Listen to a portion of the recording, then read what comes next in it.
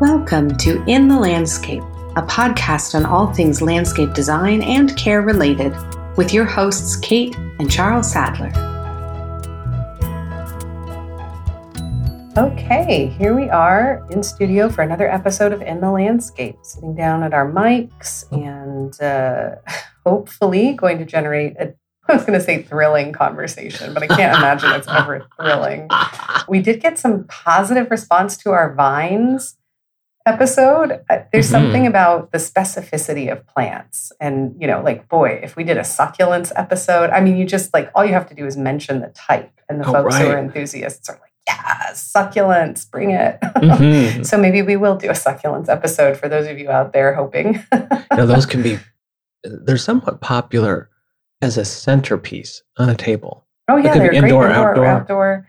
It's exciting to see them in their native habitat because they're so, I don't want to say otherworldly, but a little bit, because they're not the average deciduous, woody, whatever, with fairly broad leaves, that we're used to. They've got that waxiness and sometimes the variety of color. So that's something that once you get drilled down to that level of horticultural interest, it certainly generates enthusiasm. So again, thrilling, not sure, but enthusiasm, certainly great. I'm one of your hosts here every week. My name is Kate Sadler, and with me in studio is Charles Sadler. Charles Sadler. When we first started the podcast, it was hard to even get our names out.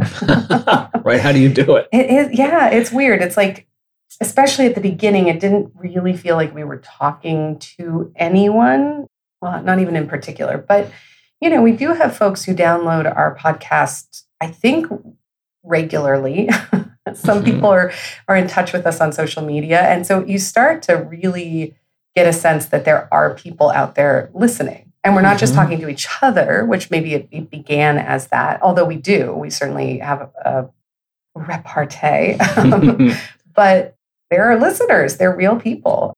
You do get a sense of them as a podcaster. Right. In a way that I know I didn't have at the outset anyway. It helps inspire the thinking what would be interesting to listeners. I'm like a curious person, and I'm always I read a lot, but then thinking, how can we translate that so it's entertaining, interesting? And then as we're learning and sharing it, I think that enthusiasm comes through, I think. Definitely. Which hopefully that's part of the magic. Well, and we're coming up on our sort of 1 year anniversary of moving down here to Texas from our New York home. And we did a drive through the eastern United States and then cut across through Louisiana. We followed the Appalachian Mountains. Yeah. So that was an interesting, the memories are coming up. And of course, with us, it's mostly landscape photos. So we're seeing, the Catskill Mountains. I guess we took a quick detour through New Paltz. There were plants, goldenrod, that was in bloom. So in some places, that wouldn't be in bloom until late in the fall. But I remember there was a little bit of fall color on some of the trees. And I do know that is sometimes a sign of drought stress, but also, the nights were getting longer and things were cooling down here. It's fun to think of our listeners in the Southern Hemisphere kind of feeling the spring is sort of around the corner here. Oh, right. A well-known garden designer, larger-than-life personality, I think it's Paul Bangay, who has an incredible property. And so he's always posts the latest, a foggy morning or misty. And so to see the seasons, it's a significantly large, and it's a designed landscape. And so to see the inverse of the seasons is quite fascinating. Well, I guess a little stir crazy because we can't travel. We shouldn't travel. That's probably not responsible right now. And in some ways, we're not permitted to travel. So, but we have, some of our summer, again, with social media, these summer travel photos come up, and Australia and New Zealand is a big destination on our list. Of course, who wouldn't love to go? But I don't know. We'll get back to traveling. The whole world will get on the move again. It'll be fun to kind of get out and about and see new places. Right. So today's episode, we're actually going to focus on business. And it's interesting because now that we have a number of episodes in our catalog, we're going to start the feed that hosts our podcast is Podbean.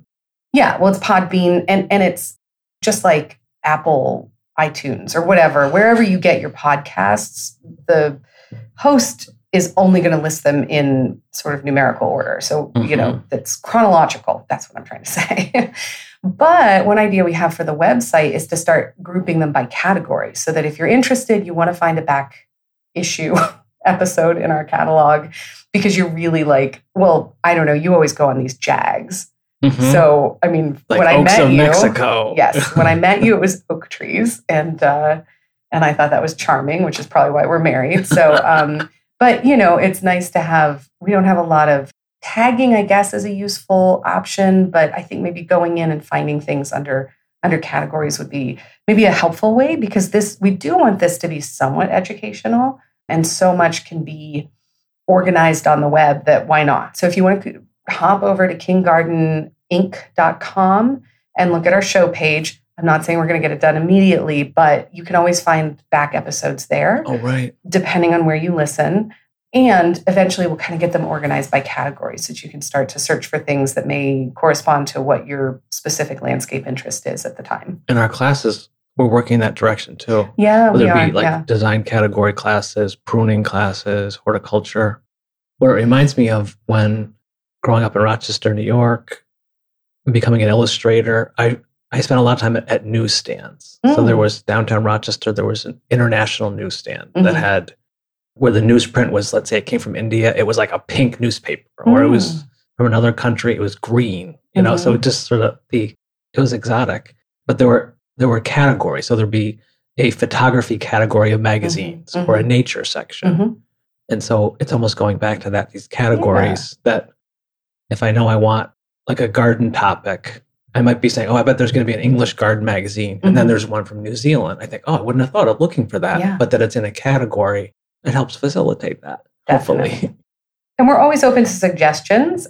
Hopefully we didn't disappoint anybody who was like browsing our class catalog. We pulled a few of the titles down just so we could finish the production schedule that got a little bit delayed on a few of them, but we're driving some of those home so that they're going to be, and then there'll be a complete course, asynchronous. You can take it at your own pace, kind of like binge watching a show. I think it's nice to have everything at your disposal when you find the time.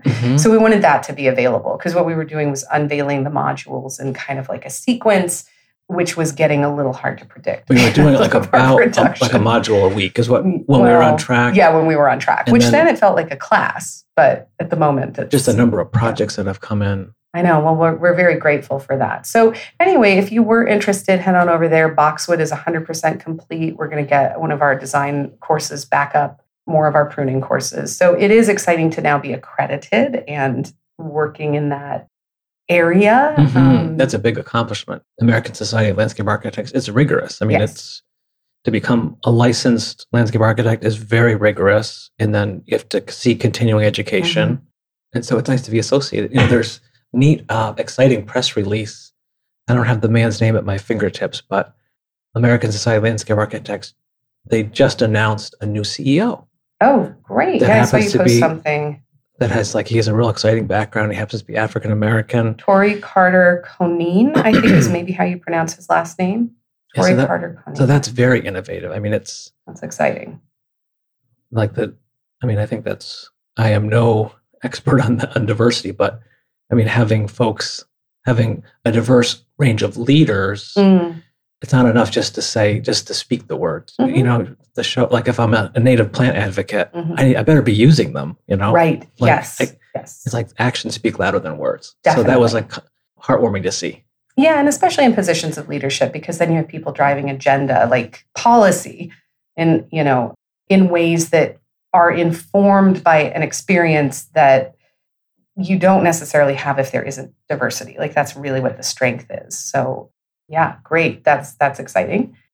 So let's see. The reason we're kind of talking about this weird range of topics at the outset, we always do a little catch up, but we're a little bit into the episode, has to do with business, being in business as a landscape design practice. At one point, sole proprietorship. I'll say about the classes, one of the exciting things is that, it was it was a way to diversify our business portfolio, I guess. I don't know what terminology you would use.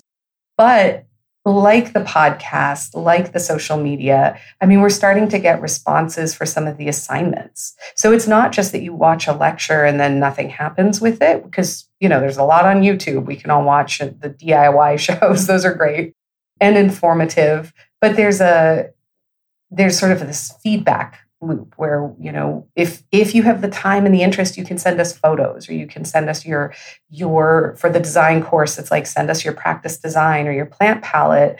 And, we will then engage with you in an educational experience, which is what we want it to be. Because there's a lot of edutainment out there for sure. And we're kind of joining that, that world. But we also want it to be practical and useful and a really rich, kind of multifaceted educational experience. And it stays with you. Yeah. And then we're reaching people, that it's there are actual people out there that are, having a good experience, basically, of your design, first and foremost. And then in terms of, the educational offerings in terms of those. And we're also mindful that the organisms and the landscapes that we interact with are having a good experience. Right, to be respectful of those. Yeah. That we all play a part. There's not a dominant, one element is most important or dominant. It's this cooperative collaboration with the landscape, with the client, with the employees. That's what I strive for. Yeah. Well, and hopefully, because frankly, business is stressful. Life is stressful. So going into business for yourself, being a sole proprietor and then trying to grow a business is a fraught exercise at any time in life. And I guess, some of this conversation is just motivated by the thought that, I think the landscape industry is actually doing okay compared to some restaurants. Live performance. Or some of the entertainment where you can't physically meet to shoot a movie or a TV show. Right. It's very difficult if you do. Yeah. And so we're seeing people innovate in exciting ways and things like that. But there is a lot of heartbreak in the small business community because people are losing their livelihoods, or it's okay, maybe they could go back to a 9 to 5, but that wasn't what got them up in the morning. If you're going to be in a business, it's because you are going to, I don't know, eat, breathe, talk about it constantly. Even when we're on walks as a family, it's we're talking. We're thinking it through because we love it so much. And so, maybe there is a livelihood to pursue outside of that. Although I'm sure the toll on the general economy is pretty stark right now. But there's a reason we stepped out of our professional roles and into this one. I think I can bring up. I've had that urge. Since having a paper route, cutting lawns, babysitting, I was doing that landscape work as a teenager. We had the family lawnmower, I'd move it through the neighborhood.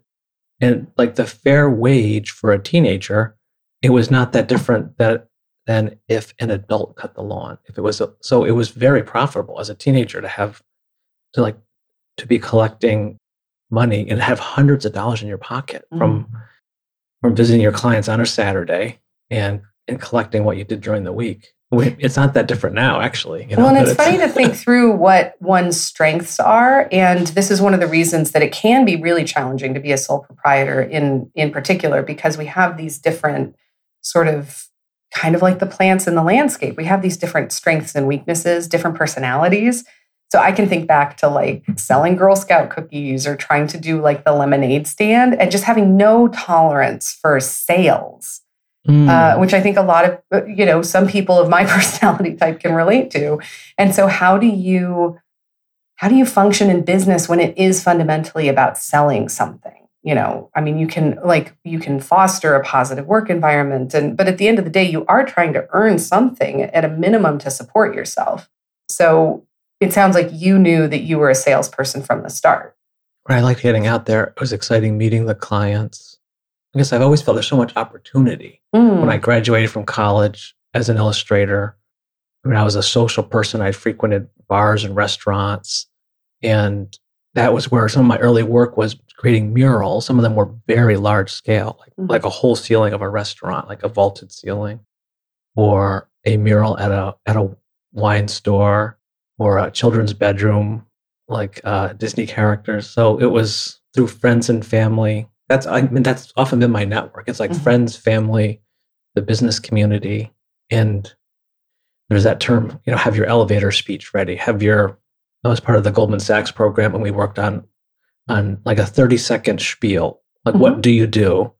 And then like when you go to a bank, like within seconds, you need to get to how much you're asking for, how much money you're asking for. And so just getting comfortable with, this is what we do, this is what we offer, and being very concise, whether it's like the long version might be a minute and a half, where it'd be a little more in depth, but it's very concise, and just practicing it and believing it. And well, and I come from the analytics side of things, and I think that's why there is a good balance, is if you are we call it the extroverted sort of salesperson, the person with the big ideas, it helps to partner with somebody with the analytical skills, because to some extent, having gone through loan applications for business funding, in some ways, your idea won't matter, and you're just being asked to put down the money. Like, what are your, assets and liabilities, and how much do you need, and how are you going to use it? And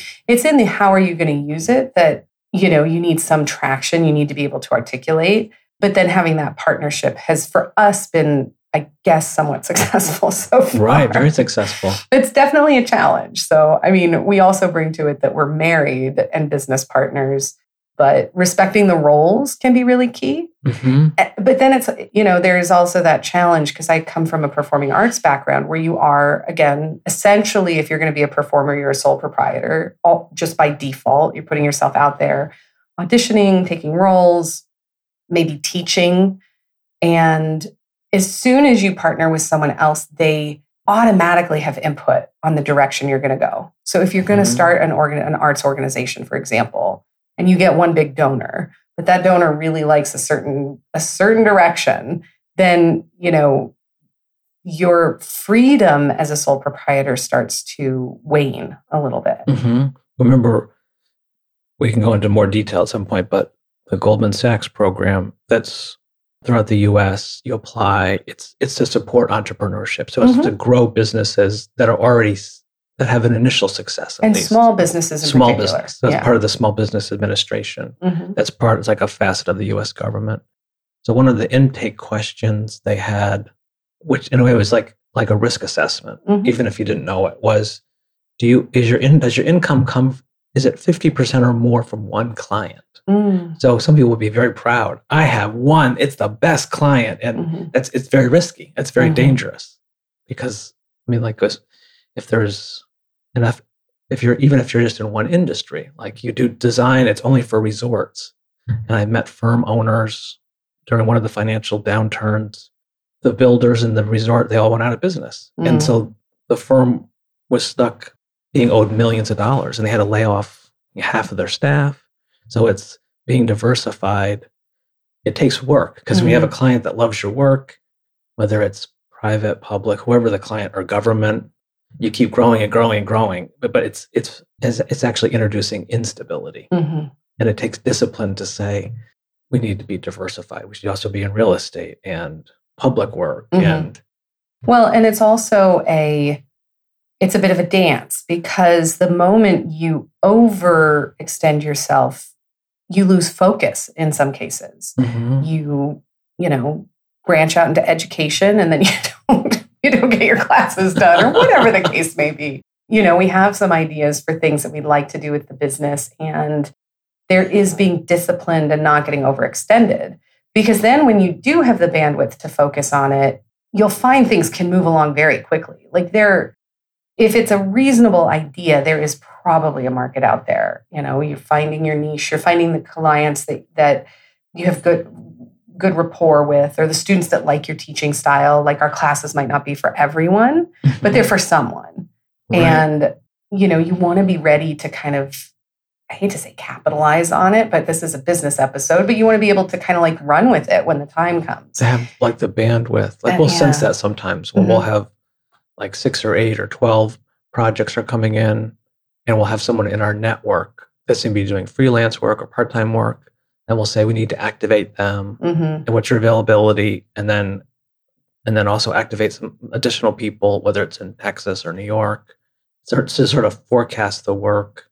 If there's contractors we work with, I mean, I'm always seeking, it could be someone to partner with, like an engineer or an architect, landscape architect, and then they might call us to collaborate, we might call them, and then the subcontractors could be builders, landscape contractors. I'm always keeping my eyes open for skilled ones, because when a big project comes in, the client's excited, and to say it's going to be a 6-month wait that is horrible news to deliver. Sure. And so, but being diversified is important. And so we actually use networks, the Better Business Network. In other countries, I would imagine there's similar networks. ISA, we certainly reach out to certified arborists because we know that the business model is that they're likely to meet with a lot of different contractors. It's like if you reach out to a contractor, they're going to sell themselves and their services, right? So those certified arborists, or you can think of an equivalent for your type of business, somebody who kind of has that local knowledge, but is not going to be tied to trying to sell their services without you having a chance to kind of check it out for yourself. Right, like an interior designer. So that can be daunting. Yeah. Architects, engineers. We work with lawyers for a tree valuation and other things. Well, in some areas in which we've sought out professional help, because the other thing about being a small business, which is actually classified as any business up to 500 people, which sounds big to me. That's like the Internal Revenue Service. Yeah. That's like official. Right. And the majority of businesses in the U.S., the number of businesses, if I remember these numbers roughly, there's about 10 million small businesses in the U.S., and most of them are one person or a few people. The ones that are much bigger than that, it's less than 1 million. That are more than, I forget the number, like more than 3 people or 5 people. So a lot of people go to school to be a lawyer or landscape architect, and then they start practicing. That is a lot of the economy. Yeah, for sure. Understanding who you are is important, and getting clear about what your goals and priorities are, what kind of work there's, because of the uncertainty, there can be a tendency. I've worked in entrepreneurship quite a bit, studied it actually. It's my research topic for my dissertation.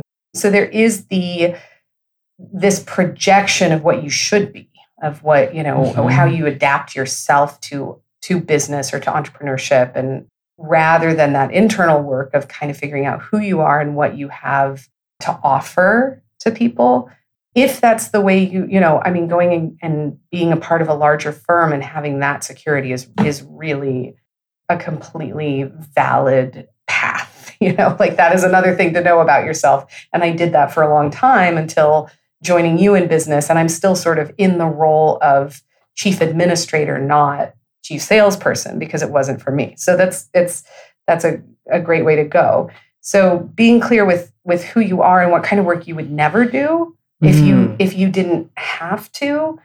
It's almost a place to start. No, because the goal is what don't you want to do? Yeah, the uncertainty really fosters this sense that I got to do what it takes to earn enough to kind of keep this going.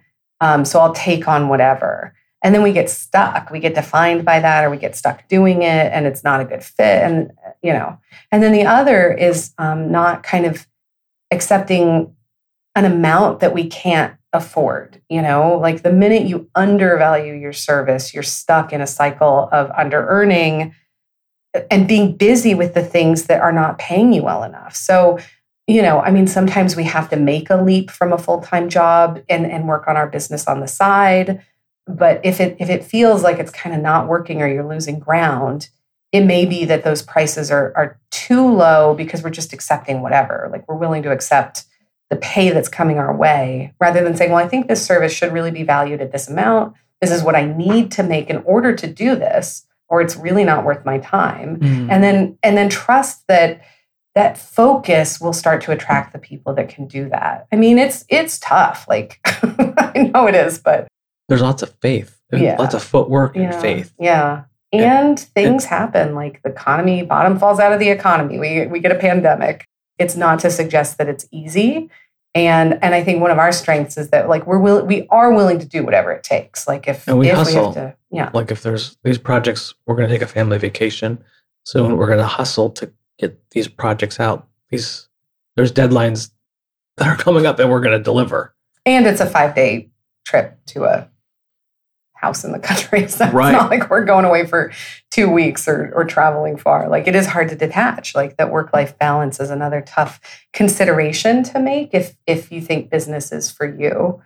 And as I was saying just a little while ago, like we have sought professional help where it's necessary, because I guess the point of finding out who you are is understanding, again, what your weaknesses might be, being really accepting of that, and then inviting people in who may tell you you have to do things differently. Mm-hmm. Accounting is a big one. Paying your taxes is a big one. That's what some of these groups have been helpful. Like there's, in the US, the Small Business Administration has a program called SCORE, mm-hmm. which is, it's all, my experience is it's like retired, very successful business people. So all backgrounds, men, women, that are, like they're definitely older, not necessarily old, and they want to share their expertise. Mm-hmm. And you meet with them. And so their feedback was exactly like you said. So like the accounting, we seek that. We seek outside design for marketing, mm-hmm. like on a specific project base. And in particular, branding. Like branding is such a buzzword, of course, in entrepreneurship, and the kind of knowing who you are is important. But how do you then translate who you are to other people? Mm-hmm. So it's good to get clear with yourself about what your goals are and how you kind of want to structure how you're going to earn your living, because it will become your life in a lot of ways. But then you sometimes run into this disconnect with how it's being understood by other people. Right, like the words they use. Mm-hmm. I remember a mentor shared that with me. You might say, like, let's say you sell ice cream, and you're saying, this is organic, it's these local cows, it's fresh fruits. And so that's how you're selling it. That might, what you think is important. And what they're seeking actually is entertainment. They're like, I want to sit, look out at a beautiful view and have some ice cream. I'm thinking of Pittsford Dairy in Rochester. Oh, right. That's amazing. In the Rochester area. So a technique that everybody can apply that's very simple is when someone contacts you, listen very carefully. What words are they using? Mm-hmm. So we might say we're boxwood experts, and they might contact us and they might say, our garden is overgrown, or it needs restoring, or mm-hmm. it's neglected, or I need a plant doctor. People have used those mm-hmm. words. So, and then in a marketing sense, you can use the words that you receive and then have that be your outgoing marketing, mm-hmm. part of it. Mm-hmm. So like within an organization, it's I'm an expert horticulturalist or other factors, but the users may, like the internal jargon in one's trade might mean nothing. It often means nothing to your clients. Mm-hmm.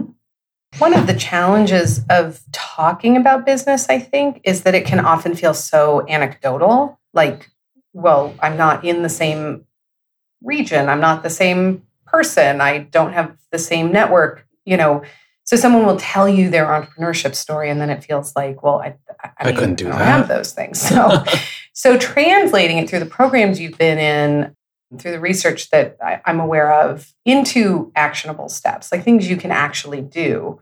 Like, yes, it's anecdotal, but the encouragement is to pause, I guess, and think through your own networks, your own access to opportunity. And ultimately, the interesting thing about human beings being in business with each other, for each other, is that we're providing services to each other. There really is genuinely a need for entertainment, for a service, for, whatever the idea is. We're out there spending money on it. And so it just often depends on who the provider is. And it's okay, depending on what our comfort level is with these ideas of business and entrepreneurship, it's okay to put yourself in the mix and say I think I can do this and do it well, and I would like to offer my services. Mm-hmm. And sometimes that perspective helps it feel a little more organic for those of us who are not I just want to make a bunch of money, which it's not really about that. That's a key component. We have to be very mindful of the income and the outflow.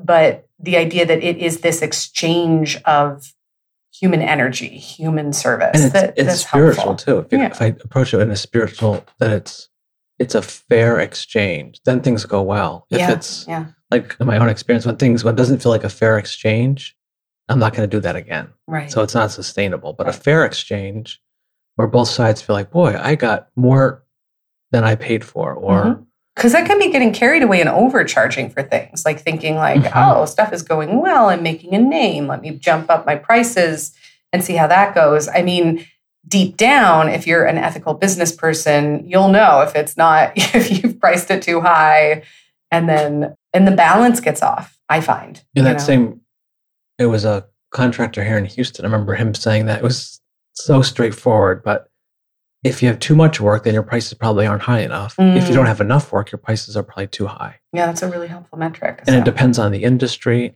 like what part of the country you're in, what the economy is. Some of our services, we created smaller packages where we do a phone consult, or we do a basic hand-drawn plan as opposed to a full CAD, fully illustrated plan. And just explaining, like I had a meeting recently where we're getting close to the final concept plan. And I said, some clients find this is sufficient. They can hand this off to their builder or their contractor. If you would like, we do the construction details where how is this wall going to be built? What stones are we going to use? What kind of paving? We'll get the samples. We'll supervise the building, the construction. And so this particular client said, we want you involved. That we're not going to supervise it. And the contractor, they're often running an army. So they're going to come in. Their goal is to do what they're being paid to do and leave. And so the artistic part is really separate from that. And so if you want things to come out beautifully, having that, it's not added overhead. It's the finished product. It's a good value. Well, and people also value choice. It makes us, I think it's just sort of a human trait. It makes us generally feel good to know that there's choice. And as a business owner, as the proprietor, it's helpful to manage the choices, to offer choices, but then be clear about what they are, and so a menu of design options, as you've said, or a certain duration of relationship that has a clear ending that then can be renewed, the way you would do if you were a consultant. And so, again, a lot of this does require that personal kind of reflection, but some of it is also honestly trial and error. And I do hear in entrepreneurship courses or podcasts on business owners, the number of times that they use the term failure. Like, you have to try and fail. In a way, it's not failure, but it is experimentation. Like, we've done some attempts at growing the business that just did not work. So I don't actually think of them in terms of failure, because failure would mean full stop, we're not in business anymore, or something like that. So this concept that you can course correct or adapt, pivot, I know that's a big sort of keyword, that you're not wedded to your idea as the best idea. And another example comes from a side business that I have, which is a tutoring business. I've been a tutor for a very long time. I'm very good at it. If you want your children to have good SAT scores, I know how to do that. Little strange right now is we're not sure what's happening with college admissions testing this year. So again, unexpected things come up. But, I tend to be very wordy. I think the website that I put up initially, without any feedback, it's going to reflect me, but that might not, as we said before, be what the clients are looking for. I've asked my sister to kind of work with me in partnership because she has the elementary school certification, which I don't have. So that is, how do I hire teachers and train them to do that if I don't know it? So it's that, yes, I would love to think that I am such perfection that I can launch a business and it's going to be this fabulous success from day one. But it really is accepting like, oh, this doesn't seem to be working. Can I try something else? Am I really giving it my attention? Do I need someone else's perspective? And then being receptive to that. I hate criticism, but it works. I've had luck. We don't think we do it currently. I mean, we hire other professionals we pay. Mm-hmm. It's not, we don't do like a barter system. But when I was starting out, I did that. I didn't have thousands of dollars to have a lawyer help review the contracts or thousands of dollars for a marketing plan. And so it's what's called your resource network, which is, I mean, it could be the person that cuts your hair. It could be your high school history teacher. I mean, people that you know, that's your resource network, and they have resources. And so I went to a person that was a marketing person, a person that was a lawyer, like a contract lawyer. I'm trying to think who else. And so I exchanged my services. I did specialized pruning for them. I did a plan. I even bought plants and planted them. And that was, and we spelled it all out. You know, that it's going to be like 8 hours of legal advice. And in exchange, I'm going to give you 8 hours of design. Yeah, and that formalization is really helpful. I mean, yes, it's not a 9 to 5. You are going to think about it 24/7, but having the boundaries, having even if it's just a desk in your house that's set aside to be your workspace. I mean, it does make it. I tend to do my writing for school and stuff just kind of on my laptop, sitting down. That works for me. But when I work with students, especially remotely right now for tutoring, you know, having a specific space set aside, but also, as you said, these formalized relationships. Like, even though my sister is coming on board to partner with me on the tutoring company, or even though we're working together, it's like, I have a title, I have a job description. It's like being respectful, having boundaries, and saying it could be a friend you're working with, it could be a spouse, a sibling. I mean, we do that where I say, I have a business question. Can I? Because you might not be in the business mode. You might be in mother mode. That totally happens. Or you worked like late the last day, so you're taking like a late morning, having a cup of coffee. Just saying, I have a business question. Can I run this by you?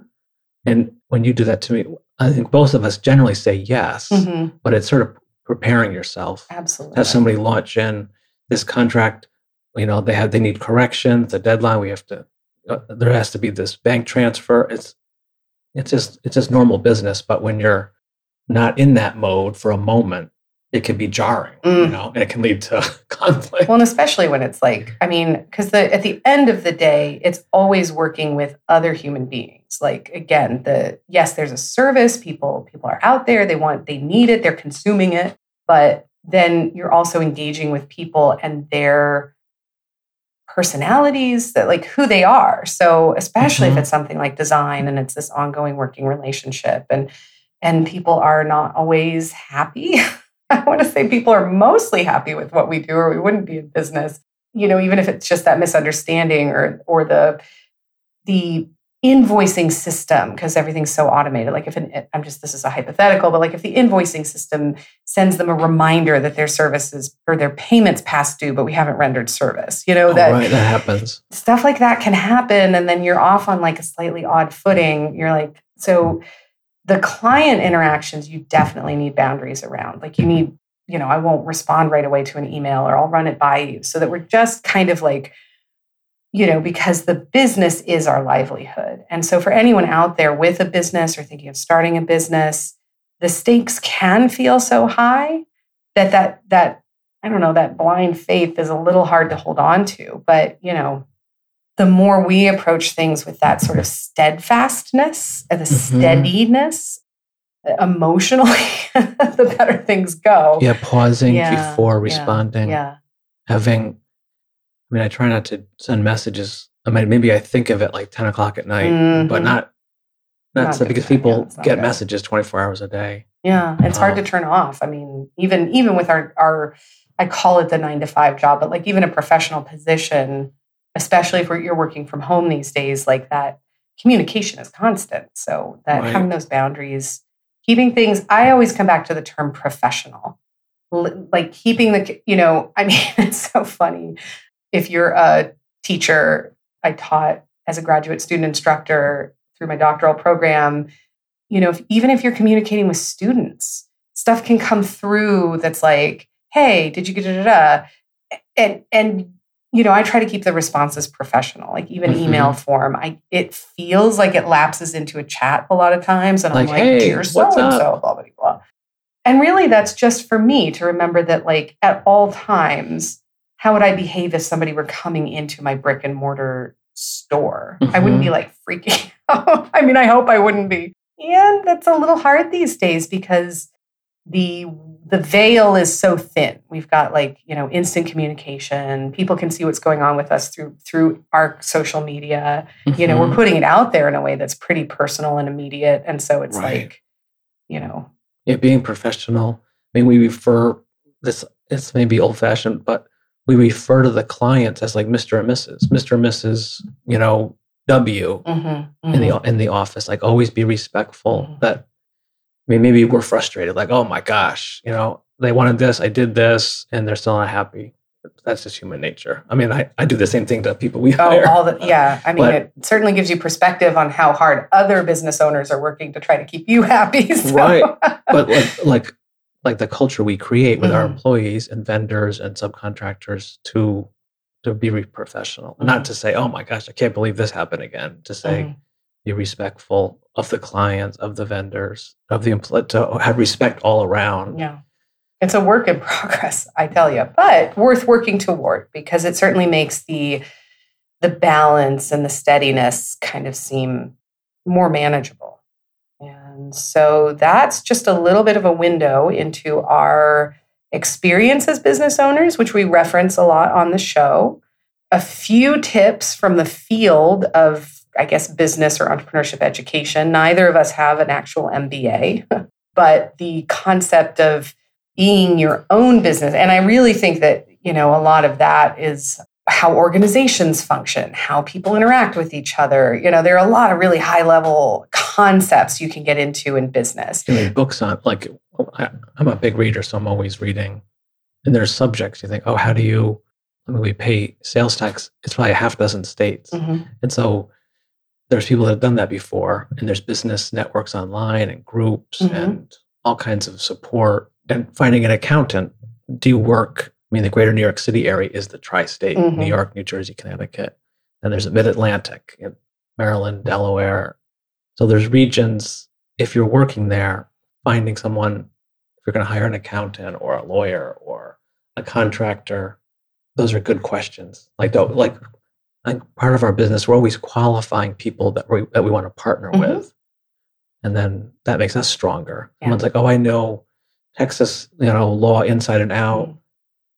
Well, and so although we're bringing the small business perspective to this, there's always the intersection with big business. There are moments where maybe you get an offer to be bought out by a bigger business, or maybe you're going to try to scale up your business, and so you've got to interact with something like the banking system, which tends to be a little more big business. They've got to be established and have the money to lend you. So doing that research and kind of understanding where small business, scrappy, do-it-yourself entrepreneurship is going to start intersecting with the big business world, because then you have to, and like knowing the jargon, not just be professional, but really pull it together and have your information handy and transparency, understand every part of your business and know, where the money's going and what the regulations are. And that stuff can be hard to comb through, but it's worthwhile because you're ready to kind of approach these big business scenarios with a lot more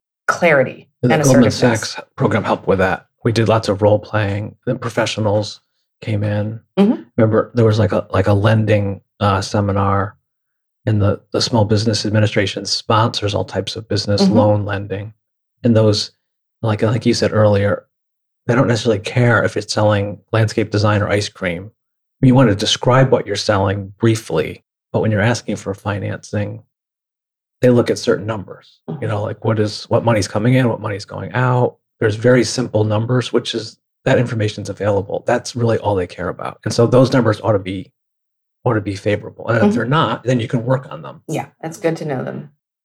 All right, so that's pretty much all we have time for in this episode. We've discussed a lot of business principles, so that might be our principles of the week. One, maybe a principle, unless you have one, would be authenticity. Mm-hmm. I mean, that's I think that's what I heard you say. Be your authentic self. When we select plants and materials, whether it's a brick or a stone, that it's like authentic, that it suits that place. Mm-hmm. I think when we do that, it's not always easy, but it's sustainable. Mm-hmm. Absolutely. All right. So feel free to give us feedback on this episode. We sort of went in an entirely different direction, but we know a lot of the people in our industry are, sole proprietor designers, people with small firms, people with contract, trying to do the subcontracting installation for people like us. And so there's, it's a big ecosystem and one that we're always enthusiastic to be a part of and, really hoping and that like us, we all kind of get through uncertain times more or less intact. So we're hoping for that for the other business owners out there. Thank you for listening, and we look forward to another topic next week in the landscape. Very good. Thank you. Okay. Take care. Bye. In the Landscape is brought to you by King Garden, a full-service landscape design, care, and education company. Enjoying what you hear on our podcast? We encourage you to subscribe, rate, and review wherever you listen. We'd love to hear from you, so drop us a line at connect@kinggardeninc.com. We welcome show ideas, gardening and design questions, and always corrections. We travel all over North America giving garden talks and leading trainings. Check us out at kinggardeninc.com for our speaking details, and also take a look at our online course offerings for more in-depth explorations of topics covered on our show.